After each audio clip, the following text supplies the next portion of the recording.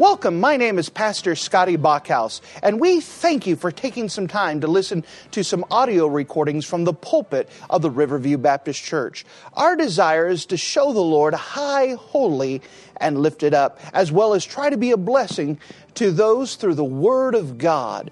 Please enjoy this message, and we pray that it will be a blessing to your life. And if you wouldn't mind to take your copy of the Word of God and turn with me to the Old Testament book of Deuteronomy. The Old Testament book of Deuteronomy and Deuteronomy in chapter number 4. Deuteronomy and chapter number 4.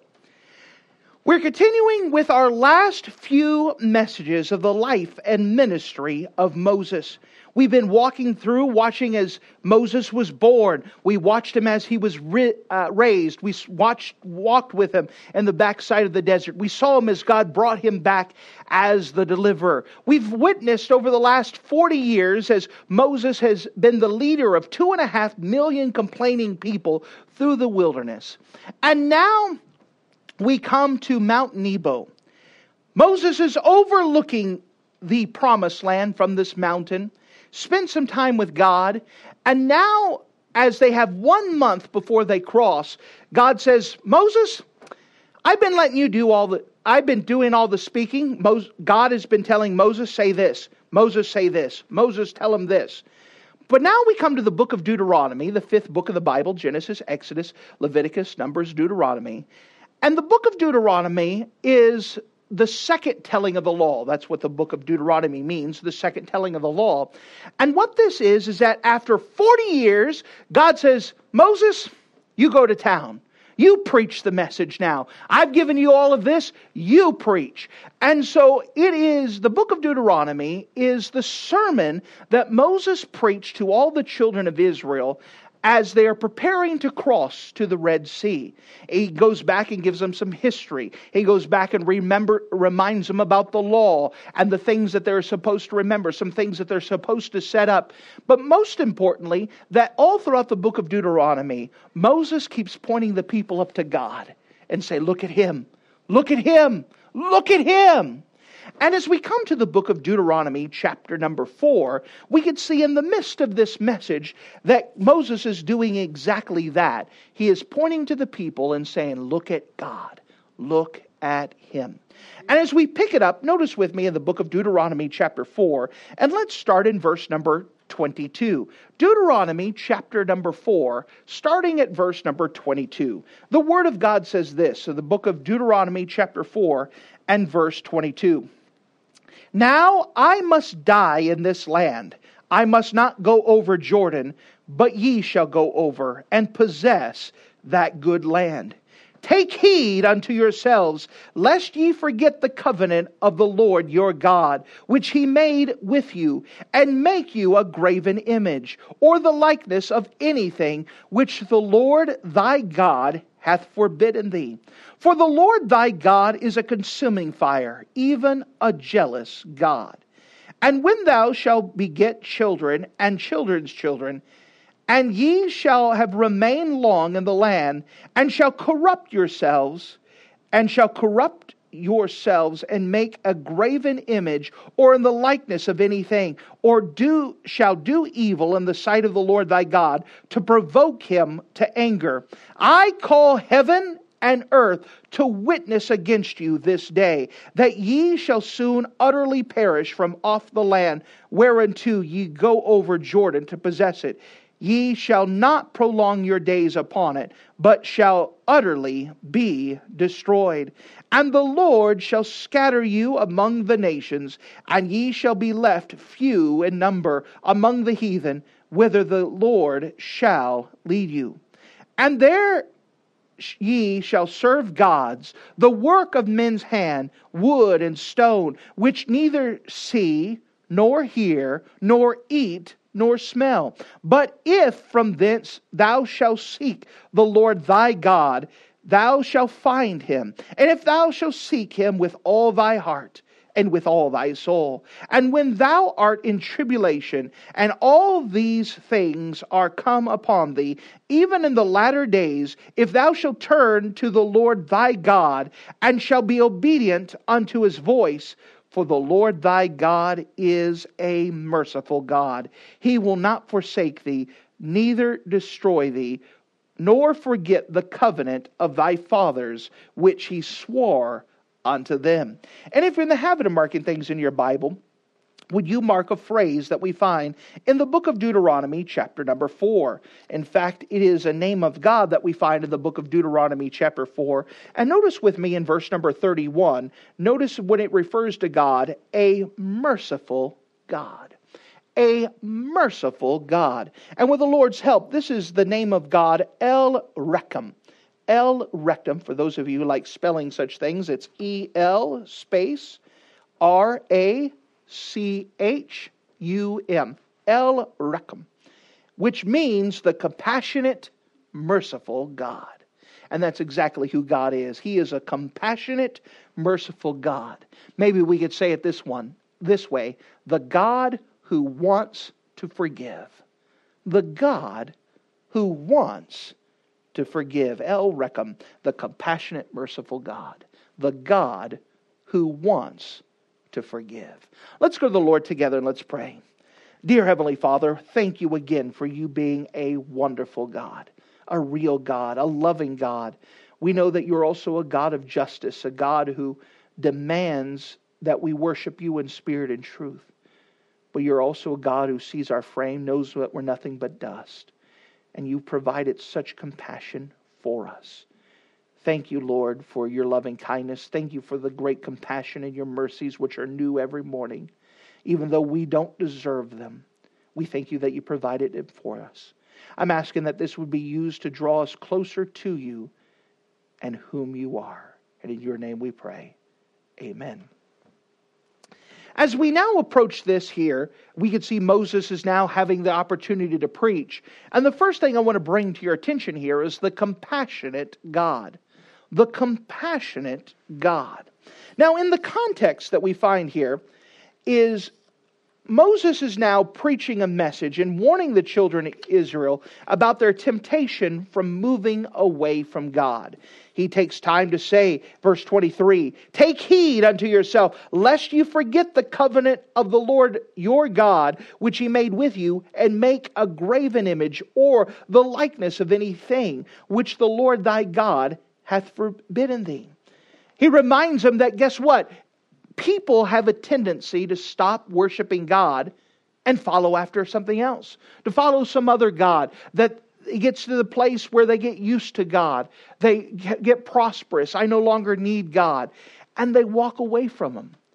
But notice what it says about God. In fact, another name of God, which we're not covering in detail here. Verse number 24. "For the Lord thy God is a consuming fire, even a jealous God." Now, normally people say, well, isn't jealousy a bad thing? Well, understand the context here. God is the true and living God, and there is no else. God's the one who created you. God's the one who loved you. God's the one who provided for you. Why in the world would you go worship and put your love and affection to someone else? Now, we can understand that there are times of jealousy where it is warranted. For example, I made a commitment to my wife. I love you. And that commitment meant I'm going to take care of her in the good times and the bad, for the richer and the poor. I made a commitment that I'm going to take care of her. But if I decide that in our marriage, I'm going to put my love and affection that belongs to her to someone else, wouldn't we understand her jealousy? Absolutely. Well, think about the God who created everything. The God who did everything for you. The God who sent His very Son to die on the cross for you. And then in the midst of you saying, you know what, God? I don't want to hang out with you no more. I'd rather go spend time with this people. Well, this is why God's a jealous God. He's done everything for you. He gave you life. He gave you salvation. He's provided for you. And you want to say something else is worthy of that praise, of that glory, of that honor. Yes, God is a jealous God because He deserves all of that love. And when we decide we're going to put that love and affection to someone else, wouldn't we expect consequences? Going back to the illustration of my wife. If I decide that I'm going to put my love and affection to someone else other than my wife, shouldn't I expect consequences? Shouldn't I expect some fire from her? I should, shouldn't I? There's going to be consequences. Well, there's going to be consequences when we put the love and affection that belong to God to someone else.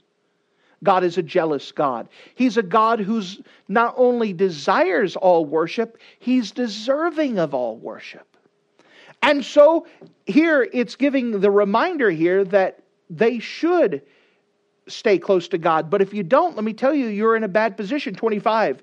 When thou shalt beget children and children's children, and ye shall have remained long in the land, and shall corrupt yourselves, and make a graven image, or the likeness of anything, or shall do evil in the sight of the Lord thy God, to provoke Him to anger. That word provoke carries the picture of taking a stick and putting it into a cage, an animal that's in a cage. Poke, poke, poke, poke, poke. Well, after a while, isn't that animal going to want to respond back? Absolutely. You can only provoke it so much before even the most tamest of creatures will respond back. And here these people, and by the way, this happened. We could go back through history. What was the problem of the Hebrew people? They kept worshiping other gods. It was a common occurrence. They would get to the place, you go through the book of Judges. What happens? Everyone did what was right in their own eyes. They were supposed to look at God for themselves, and they went, let's go serve Baal. Instead of asking God, by the way, let me pause here. Do you know why there is polytheism? Polytheism is the belief of more than one God. Poly is many, theism is God, the belief in more than one God. Why would people believe in multi-gods rather than one God? Well, because they don't believe that God is big enough to handle everything. So you have to go to the specific God who covers that. So why did they go to Baal? Because they needed water for their crops. Baal was the thunder god, the god who would bring down rain. And so let's cover the God whose only job to bring the rain. And let's ask Him to bring the rain. Why did people go to Ashtaroth or Ishtar? Why did they go to that goddess? Well, because we want to have a baby. And so we don't want to pray to Baal. Baal only takes care of the rain. We have to cover the God whose only job it is to cover babies. So please give us a baby. You fertility goddess, please, we will worship you, Ishtar. Please give us the baby. And so what happened, that the people did not believe that God was big enough to handle everything they went through. By the way, what is the common problem that we have today? Is people do not believe that God is big enough. And so they go to the thing that they will trust that could cover that specific thing. In the Old Testament, it was these false gods, Baal, Ishtaroth, and they start going to these other gods for their specific needs because they do not believe that God is big enough. Is God big enough? Yes, He is. And when they kept going to Baal, I trust you to bring rain. And God says, I'm the one who controls rain. Ishtar, we need a baby, provide us a baby. And God says, I'm the one who created life. All that's doing is provoking God. When God is saying, I can take care of him, Baal's not even real. Wouldn't that make anyone angry? Absolutely. And so, verse 26, I call heaven and earth to witness against you this day, that ye shall soon utterly perish from off the land whereinto you go over Jordan to possess it. And ye shall not prolong your days upon it, but shall be utterly destroyed. And the Lord shall scatter you among the nations, and ye shall be left few in number among the heathen, whither the Lord shall lead you. And there you shall serve gods, the work of men's hand, wood and stone, which shall neither see, nor hear, nor eat, nor smell. By the way, this happened. The people of Israel failed to serve God Himself, and they served other gods. You start by the kings that came up. You had Saul, who was a man after man's own heart.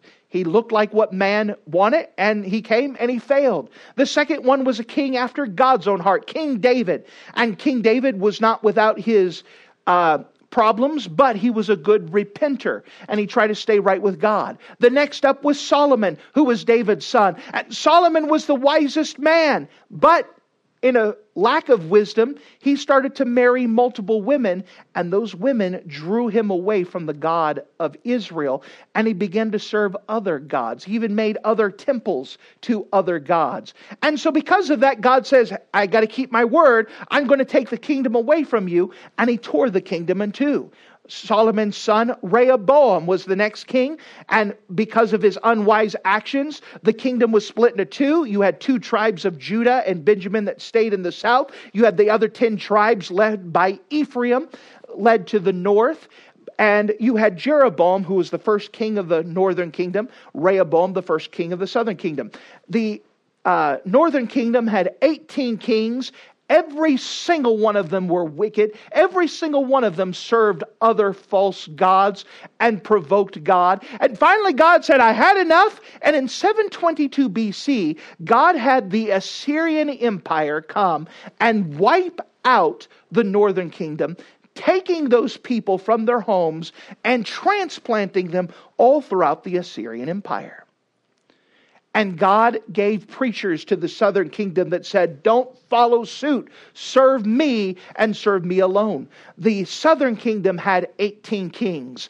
Only 5 of them were godly who followed after God. Until finally God said, I had enough with this. We're done with this. And in 586 BC, God had the Hebrew people, the southern kingdom, taken away by the Babylonians and displaced all over the Babylonian Empire. Now, for 70 years, the people were somewhere else, including Daniel, Ezekiel, Mordecai. But they waited and they prayed and said, God, bring us back. And finally, in 536 BC, under Cyrus the Great, the first emperor of the Persian Empire, said, go home, Hebrew people. If you want to go home, you go home. I'll even give you money to go back. And only a few of them went back. But that was an answer to prayer, that if they would turn to God, that God would hear them and bring them back. But unfortunately, they did not stay close to God. Even when God Himself came among the people and walked among them, they rejected Jesus Christ, God's begotten Son. And God said, fine, I'm done with this. And in 70 AD, under the Roman Emperor Titus, they destroyed Jerusalem, displaced all the Hebrew people, and the Hebrew people are scattered to this day. You say, well, Israel was brought back in 1947. Yes, but do you know that there are more Hebrew people, Jewish people living in New York City than the entire country of Israel? That's what God said. He said right here in the Bible in verse number 27, and the Lord shall scatter you among the nations, and ye shall be left few in number among the heathen, whither the Lord shall lead you. And the Hebrew people are scattered. Moses gave them a warning and said, if you turn from God to other gods, if you serve other gods, if you refuse to serve the one true God, there are going to be consequences for that. There's going to be consequences for your action. But notice this. He doesn't leave them there. Aren't you glad He didn't say, you know what, you messed up. God's done with you. He's wiped His hands of you. He's done. But notice this promise starting at verse 29. But if thou from thence shalt seek the Lord thy God, and thou shalt find Him, if thou seek the Lord, or seek Him with all thy heart, and with all thy soul, and when thou art in tribulation, and all those things are come upon thee, even in the latter days, if thou shalt turn to the Lord thy God, and shalt be obedient unto His voice, for the Lord thy God is a merciful God. He will not forsake, neither destroy thee, nor forget the covenant of thy fathers, which He swore unto them. Here's the promise. That you failed God. And because of that, there's consequences in your life. That at any time, you go to God and say, God, I messed up. I was wrong. Please, Lord, I want to be back with you. You tell me what to do and I'll be close to you. God, who is a compassionate God, God who is a merciful God, is willing to forgive them. It doesn't matter what they have done. It doesn't matter how far away they have gone. It doesn't matter how deep into sin they traveled. At any time, they could turn back to God, and He will take them back. That is the God we're speaking about today. This is why we call Him the compassionate, the merciful God. The God who's willing to forgive. The God who is plenteous of mercy. Even though we are worthy of judgment, God is a merciful God. You know, God has told the Hebrew people about His name before. Turn with me to the book of Exodus, chapter 34. Exodus in chapter number 34. God is a merciful, gracious, compassionate God. All they have to do is come back to Him. He's willing to forgive you of anything and everything if you are willing to come to Him. What a great God. He's given the invitation. Unfortunately, not everyone takes that invitation, but God is willing to take them back. Notice with me in Exodus 34. And notice with me in verse number 4. Exodus 34 and verse 4. And he hewed 2 tables of stone like unto the first. And Moses rose up early in the morning and went into Mount Sinai, and as the Lord had commanded him. And he took in his hand 2 tables of stone. And the Lord descended in the cloud and stood with him there and proclaimed the name of the Lord. And the Lord passed by before him and proclaimed, the Lord God, merciful and gracious and long-suffering and abundant in goodness and in truth, keeping mercy for thousands, forgiving iniquity and transgression and sin, and will in no means clear the guilty, visiting the iniquity of the father upon the children and upon the children's children unto the 3rd and 4th generation. Here we could see the names of God. What is the names of God? Verse 6. The Lord God, merciful. His name is merciful. His name is gracious. His name is long-suffering. His name is abundant in goodness and truth. This is the God that we serve. He comes to us. He opens the door that we could come back at any time. But notice it also says, keeping mercy for thousands, forgiving an iniquity and transgression and sin, and that will in no means clear the guilty. Here God has offered forgiveness for anyone and everyone, but there's a requirement. They must come to Him. Some people believe in God's goodness and gracious and mercy to neglect of His righteousness and His holiness. God will not just blanketly forgive everyone. Now, listen to me clearly. God will not blanketly just forgive everyone. They must be willing to come to Him. Meaning that if someone says, you know what, I know God's offering me forgiveness, but I'm not going to take it, well, then they're not going to get it. They're going to have to suffer for their own consequences of sin. Does that make sense? God has offered forgiveness for everyone, but not everyone chooses to receive that forgiveness. It's a free gift that's offered. You don't have to do anything to get it. All you have to do is receive it. The Bible says that in the book of Romans chapter 6 and verse 23. For the wages of sin is death. Because of our sin, we owe God a price. But the gift of God is eternal life through Jesus Christ our Lord. You have to receive the gift yourself. You have to be willing to accept the gift. God has offered it to you. He's paid for it. Let's take it like this. Christmas is around the corner. And let's imagine that someone loved you enough. Let's say that it's a child. And Christmas has come and they know what the present is. They know that mom and dad have saved up and waited to give them this gift. They have had this gift purchased and they can't wait for the day. And so it comes day to open up the present. And they give them the present. And the child says, you know what? I haven't been good this year. I've been a mess. I don't feel like I'm worthy to open the gift. So you know what?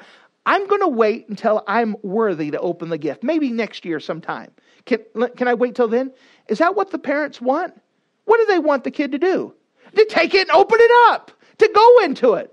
No, I'm not worthy. You know what? I feel like I have to earn this gift. So let me mow your lawn and let me wash your windows. I'll wash your car. Let me do that for about 3 months and then I'll think that I'm worthy to open the gift. Are the parents giving you that gift because they think you're worthy? They're doing it because they love you. They gave you this gift. They just want you to take it open. In fact, if you tell them no, how will the parents feel? Don't you think they'd be slighted? Offended? You understand, God has given the free gift to everyone to forgive them of every single one of their sins. He doesn't have to. He's doing it because He's merciful. Because He's compassionate. Because He loves you. He wants to give you forgiveness. But if you refuse to take it, it's not God's fault. It's your fault. The gift is there. You don't have to do anything but to receive it for yourself. Why would God offer this gift to us? I mean, isn't He within His rights to say, you messed up, you're done? He is within His rights. Why would God offer that? Well, notice with me, if you don't mind, a second thing. That we talked about the compassionate God, but I also want to bring to your attention the God who knows we are flesh. The God who knows we are flesh. Look with me in Psalm 78. Psalm 78. We do want to trace this line of thinking. Why would God offer us sinners who hated God, who raised our fist at Him and said, God, leave me alone? Why would He offer us forgiveness? Us who decide to worship and put our love and affection to something other than God. And most of us have done that, whether you trust it yourself or you put your hope and your faith in something else, someone else who could not satisfy, who could not do the job. Why would God offer us forgiveness when we have done so much to provoke Him, to aggravate Him?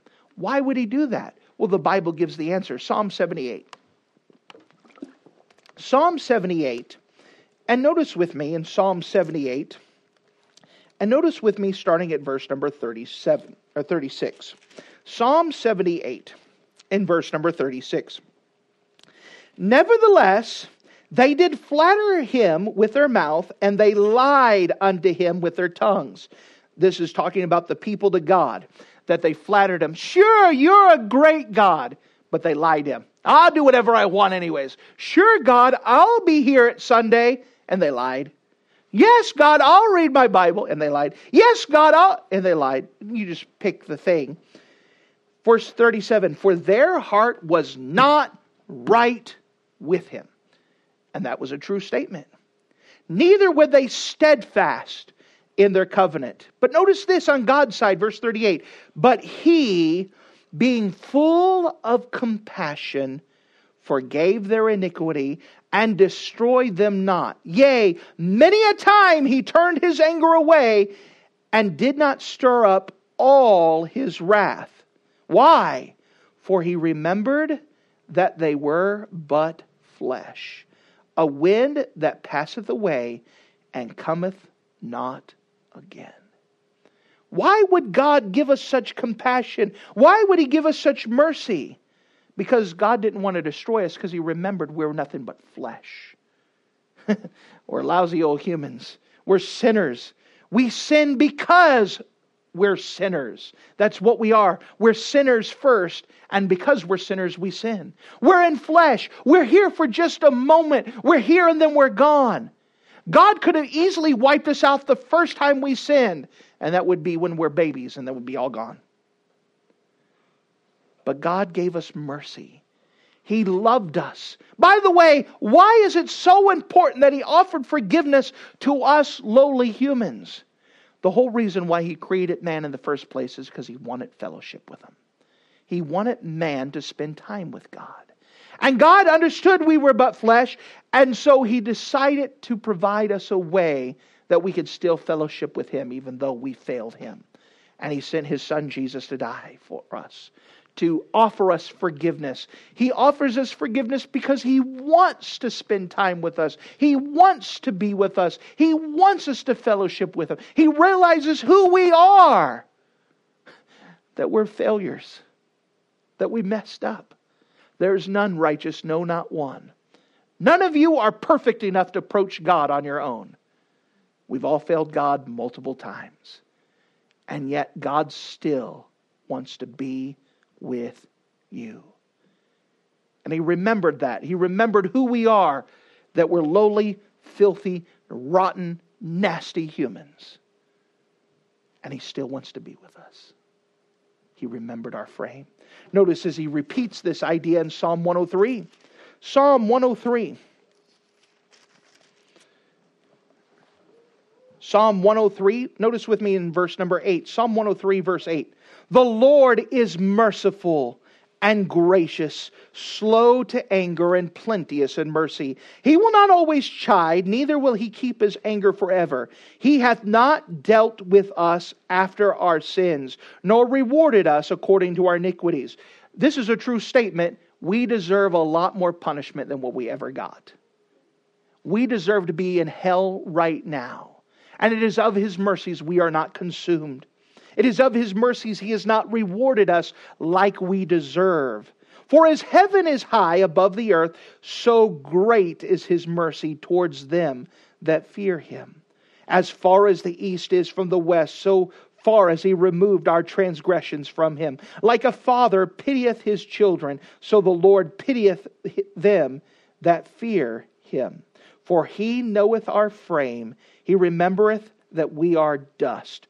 For as for man, his days are as grass, as a flower in the field, so he flourisheth. For as the wind passeth over it, it is gone, and the place thereof shall know it no more. But the mercy of the Lord is from everlasting to everlasting upon them that fear Him, and His righteousness unto children's children. Aren't you glad that there's a God who understands who we are? In fact, here's another true statement. God is more forgiving of us than man is. We all know men who keep grudges a lot longer than God would. God is gracious. He understands who we are. He understands that we're failures, and yet He has given His mercy to us. All we have to do is receive the gift for ourselves. It doesn't matter what you've done, how far you've gone, how long you've done it. If you come to Him, He's willing to forgive you of every single bit of it. Amen. Because He's that great of a God. That great of a God. Which brings me to one last truth that I want to cover here. That we started by describing this compassionate God. Now we said, why would God give us this compassion? Why would He give us this forgiveness?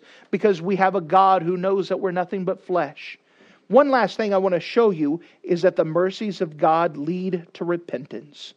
The mercies of God lead to repentance. Notice with me in Romans chapter number 2. Romans chapter number 2, and notice with me starting at verse 1. The book of Romans, towards the end of the Bible, or to the New Testament, Matthew, Mark, Luke, John, Acts, Romans chapter 2. Romans chapter 2. And notice with me in verse 1. Romans chapter 2 and verse 1. Therefore thou art inexcusable, O man, whatsoever thou art that judgest. For wherein thou judgest another, thou condemnest thyself. For thou that judgest dost the same things. We're all men, we all failed. Verse number 2. But we are sure that the judgment of God is according to truth against them which commit such things. And thinkest thou this, O man, that judgest them which do such things, and doest the same, that thou shalt escape the judgment of God? Or despiseth thou the riches of His goodness, and forbearance, and longsuffering, not knowing that the goodness of God leadeth thee to repentance? Now, in this chapter here, people focus on the idea of judging. You should not judge people. But in the context, what it's saying is that for some uppity person to say, listen here, look at how great I am. Look at that person over there. They are certainly a sinner. And next to them, I look pretty good. Well, if you look next to someone else, you could always find someone that's worse off than you. You could always find someone to compare yourself to that makes you look pretty good. You say, well, at least I'm in church today. I have a Bible. I showed up and no one else did. We can all find someone else to make us look good. Well, I'm not cheating on my husband. I'm not cheating on my wife. You know, you could do all kinds of things. This is what the passage is talking about. But it's saying, guess what? You're a failure just like they are. You just have different sins. But you're a failure. You messed up. And by the way, if you examine it closely, you're doing the same thing they are. Just different types of sin. That's what it's talking about here. But the point of it is the people who think that they're righteous and pointing down to those other people are also not trusting in God. They think that I'm good enough. I don't need to go get forgiveness. There's nothing to forgive me of. Look at how great I am. That's what this passage is talking about. Because, how do we know that? Verse number 4, or despisest thou the riches of his goodness and forbearance and long suffering, not knowing that the goodness of God leadeth thee to repentance? What it's speaking about here is that we know I deserve to hell. The reason why I'm not in hell right now is because of God's mercy. Even before going to hell, I'm deserving of lightning strikes. I'm deserving of God just snuffing me out. I'm not deserving of any good thing. We in America have an entitled idea. Well, I deserve a good house. I deserve a good car. You deserve nothing. And the more that you realize that you deserve nothing, the better off you're going to be. You say, why? Because of the goodness of God leadeth to repentance. When you recognize you don't deserve anything, you deserve to be wiped off the map. You deserve to be a smudge. You deserve to be the remnants of a lightning strike. And God has not done that to you. It should make you say, I'm thankful for God. And who much is forgiven over, much is required of them. When I realize what I truly deserve, you know, we as Christians, let me say even as a pastor, we can all get to the place where we're used to being forgiven.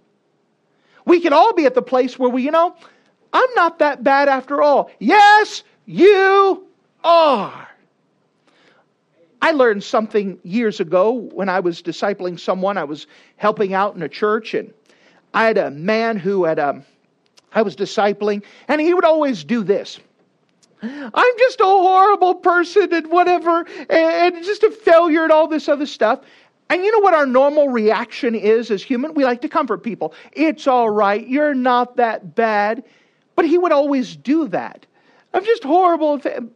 Finally, my pastor heard him say that and said, listen here, you're a rotten, awful sinner who deserves hell, and so am I. The man never said that anymore. Because you know what he was looking for? He was looking for someone to pat him on the back and say, it's all right, you're not that bad. When you know what he needed to hear? Yes, you are that bad and you're even worse. By the way, so am I. We need God. We as Christians who've been saved for a while, you need to be reminded you're not deserving of any good thing that you have either. You don't deserve your house. You don't deserve your family. You don't deserve to be in America. You don't deserve freedoms. You don't deserve to have anything. And it is of God's goodness and graciousness He's allowed you to have what He's had. It is God's graciousness that He gave you blessings. You don't deserve God's blessings and you didn't earn it. God gave it to you freely. That idea should drive us closer to God, and out of a thankful heart say, God, what can I do to serve you? What can I do to do? You understand? Why do we serve God? It's not to get something from Him. It's because of what He's already done for us. The goodness of God leadeth us to repentance. When we realize that all that God has done for us and we don't deserve it, it should drive us to the place where we see God differently. Repentance is a change of mind that leads to a change of behavior. I see God as He truly is. He loves me so much. Why wouldn't I say yes to Him? Why wouldn't I obey Him? Why wouldn't I serve Him? What excuse could I possibly give in the light of the idea that God has forgiven me of so much. Now let me remind you, God can forgive you of everything. There are times that people come up and say, Pastor, you don't know all that I've done. I don't need to know what you've done, but I know what a Savior He is. He can forgive you of everything. You said, really, of everything? Well, God forgave a murderer and made him the leader of Israel, Moses. God made a murderer and made him king of Israel, David, and called him the man after His own heart. God took a murderer and made him the Apostle Paul, who wrote 14 books of the Word of God. And most of you, unless I'm mistaken, have not committed murder. If you have, I don't really want to know about it. But let me tell you, God can forgive you of everything. It doesn't matter what you've done. He's willing to forgive you of everything. Notice with me, if you don't mind, one last passage. The book of Ephesians, chapter number 4. If you're in the book of Romans now, Romans, 1 Corinthians, 2 Corinthians.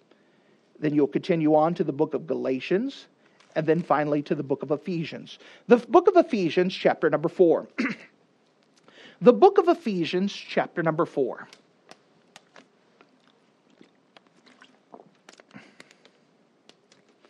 The book of Ephesians, chapter 4, notice with me starting at verse 30. Ephesians chapter 4 and verse 30. And grieve not the Holy Spirit of God, whereby ye are sealed unto the day of redemption. Let all bitterness and wrath and anger and clamor and evil speaking be put away with you with all malice. And be kind one to another, tenderhearted, forgiving one another, even as God, for Christ's sake, hath forgiven you. God, out of His mercy, has forgiven us. Or may I say it like this, one has offered forgiveness of this. Remember, He doesn't blanketly give forgiveness, but He offers it to everyone. And they have to choose to give it. The whole purpose of forgiveness is for the purpose of reconciliation. For the purpose of bringing those two people back into one accord. And Bible says that we need to be willing to have forgiveness to someone else. It doesn't matter what they've done to you. You said they did the most horrible thing that you could ever imagine. Yes? And so have you. It doesn't matter what they've done to you. If we're going to be Christ-like, we need to be willing to offer forgiveness to anyone. And if they would take it, then we forgive them and have restoration, reconciliation. It doesn't matter what they've done. The problem we have is that we're not willing to offer that forgiveness to other people. And when we're not willing to offer that forgiveness to other people, then emotions get involved. And verse number 31, it starts to list these emotions as they compound on each other. Let all bitterness. Bitterness is a slow-working poison that destroys its own container. It's like a bad taste in your mouth. If you refuse to offer forgiveness to someone, if you refuse to even give that to them, that willingness to forgive them, then it will turn to bitterness. It will give a bad taste in your mouth. When you hear that person or that situation, it's in your lips. You could taste it. You don't want to think about it. If it's not taken care of, it will turn to wrath. Wrath carries the idea of heat that's not seen. It's like having a mattress where a fire's in the mattress. You can't see the flames, but you could feel it. So when you hear that person or that situation, you could feel the heat rising inside of you. If that's not taken care of, it turns to anger. Anger carries the idea that the flames are now seen. That mattress, you could see the mattress on fire. It's the idea now that it's now shown on your face when you hear that person's name or the situation. Your whole face contorts. Your countenance change. This is anger. It's carried on you. If that's not taken care of, the emotions continue on and it turns to clamor. Clamor is an unseemly noise. It's the idea when you tell your wife, "Are you mad?" And she goes, "No, I'm not mad." She bangs, throws dishes in there, or the guy slams the door. "I'm not mad," but your noise shows that you are. That's clamor. If that's not taken care of, then it will turn to evil speaking. Evil speaking, the word evil carries the idea to do harm to. that you have nothing good to say about that person. You want to hurt them with your words, whether you want to hurt the reputation. Let me tell you, don't ever trust that guy. That guy's and you hurt their reputation with your words. That's a dangerous emotion. If that's not taken care of, then it will turn to malice. Malice has the idea to do bodily harm. You said, I'll never hurt someone. Yeah, but do you ever dream about someone get hit by a bus in your mind? This is that malice. This all comes when we're not willing to offer forgiveness to someone. If they were willing to bring restoration, if they were willing to say, you know what, let's make things right, then you would say, let's fix this. But when you're not willing to forgive someone, that's the whole thing about God, that God is a compassionate God. He's willing to forgive you of anything if you would just come to Him. If you would just receive that gift. It's already offered. If you're not even willing to offer forgiveness to someone, then you're going to destroy your own container. The Bible says that we're supposed to forgive others, verse number 32, and be kind one to another, tenderhearted, forgiving one another, even as God, for Christ's sake, hath forgiven you. How is God, for Christ's sake, forgiven you? He's forgiven you fully, meaning He forgave you for all of it. I've heard some people that said, listen, I'll forgive you for this, but I'll never forgive you for this. No, when God forgave you, He forgave you of all of it. When He forgave you freely, no strings attached. Some people say, I'll forgive you if you do this for me. Well, then that's not forgiveness. It's not free. They bought you off. It has to be given freely. Something else, it had to be given frankly. That's a nice alliterated word that we want to use here. It means honestly. Aren't you glad when you go to heaven, you say, hey, I get to go to heaven. God says, no, I didn't mean it. I'm sorry. I was just kidding. God meant it. And we need to mean it. We've all met people said, I forgive you, and we could tell by their countenance, their eyes, and their language, they didn't mean it at all. We need to offer it fully, freely, and frankly. Because that's how God, for Christ's sake, has offered forgiveness for us. And it was ours to take if we would just receive it. We need to be willing to give forgiveness to others, no matter what they have done, if they be willing to receive it. We have to be willing to offer it, to have that for the purpose of reconciliation, of bringing those two parties back together. You see, this is all about the compassionate God. We don't deserve God's forgiveness, but He gave it to us anyways. And He's willing to forgive us for anything and everything because He's a compassionate, merciful God. The God who's willing to forgive us for everything.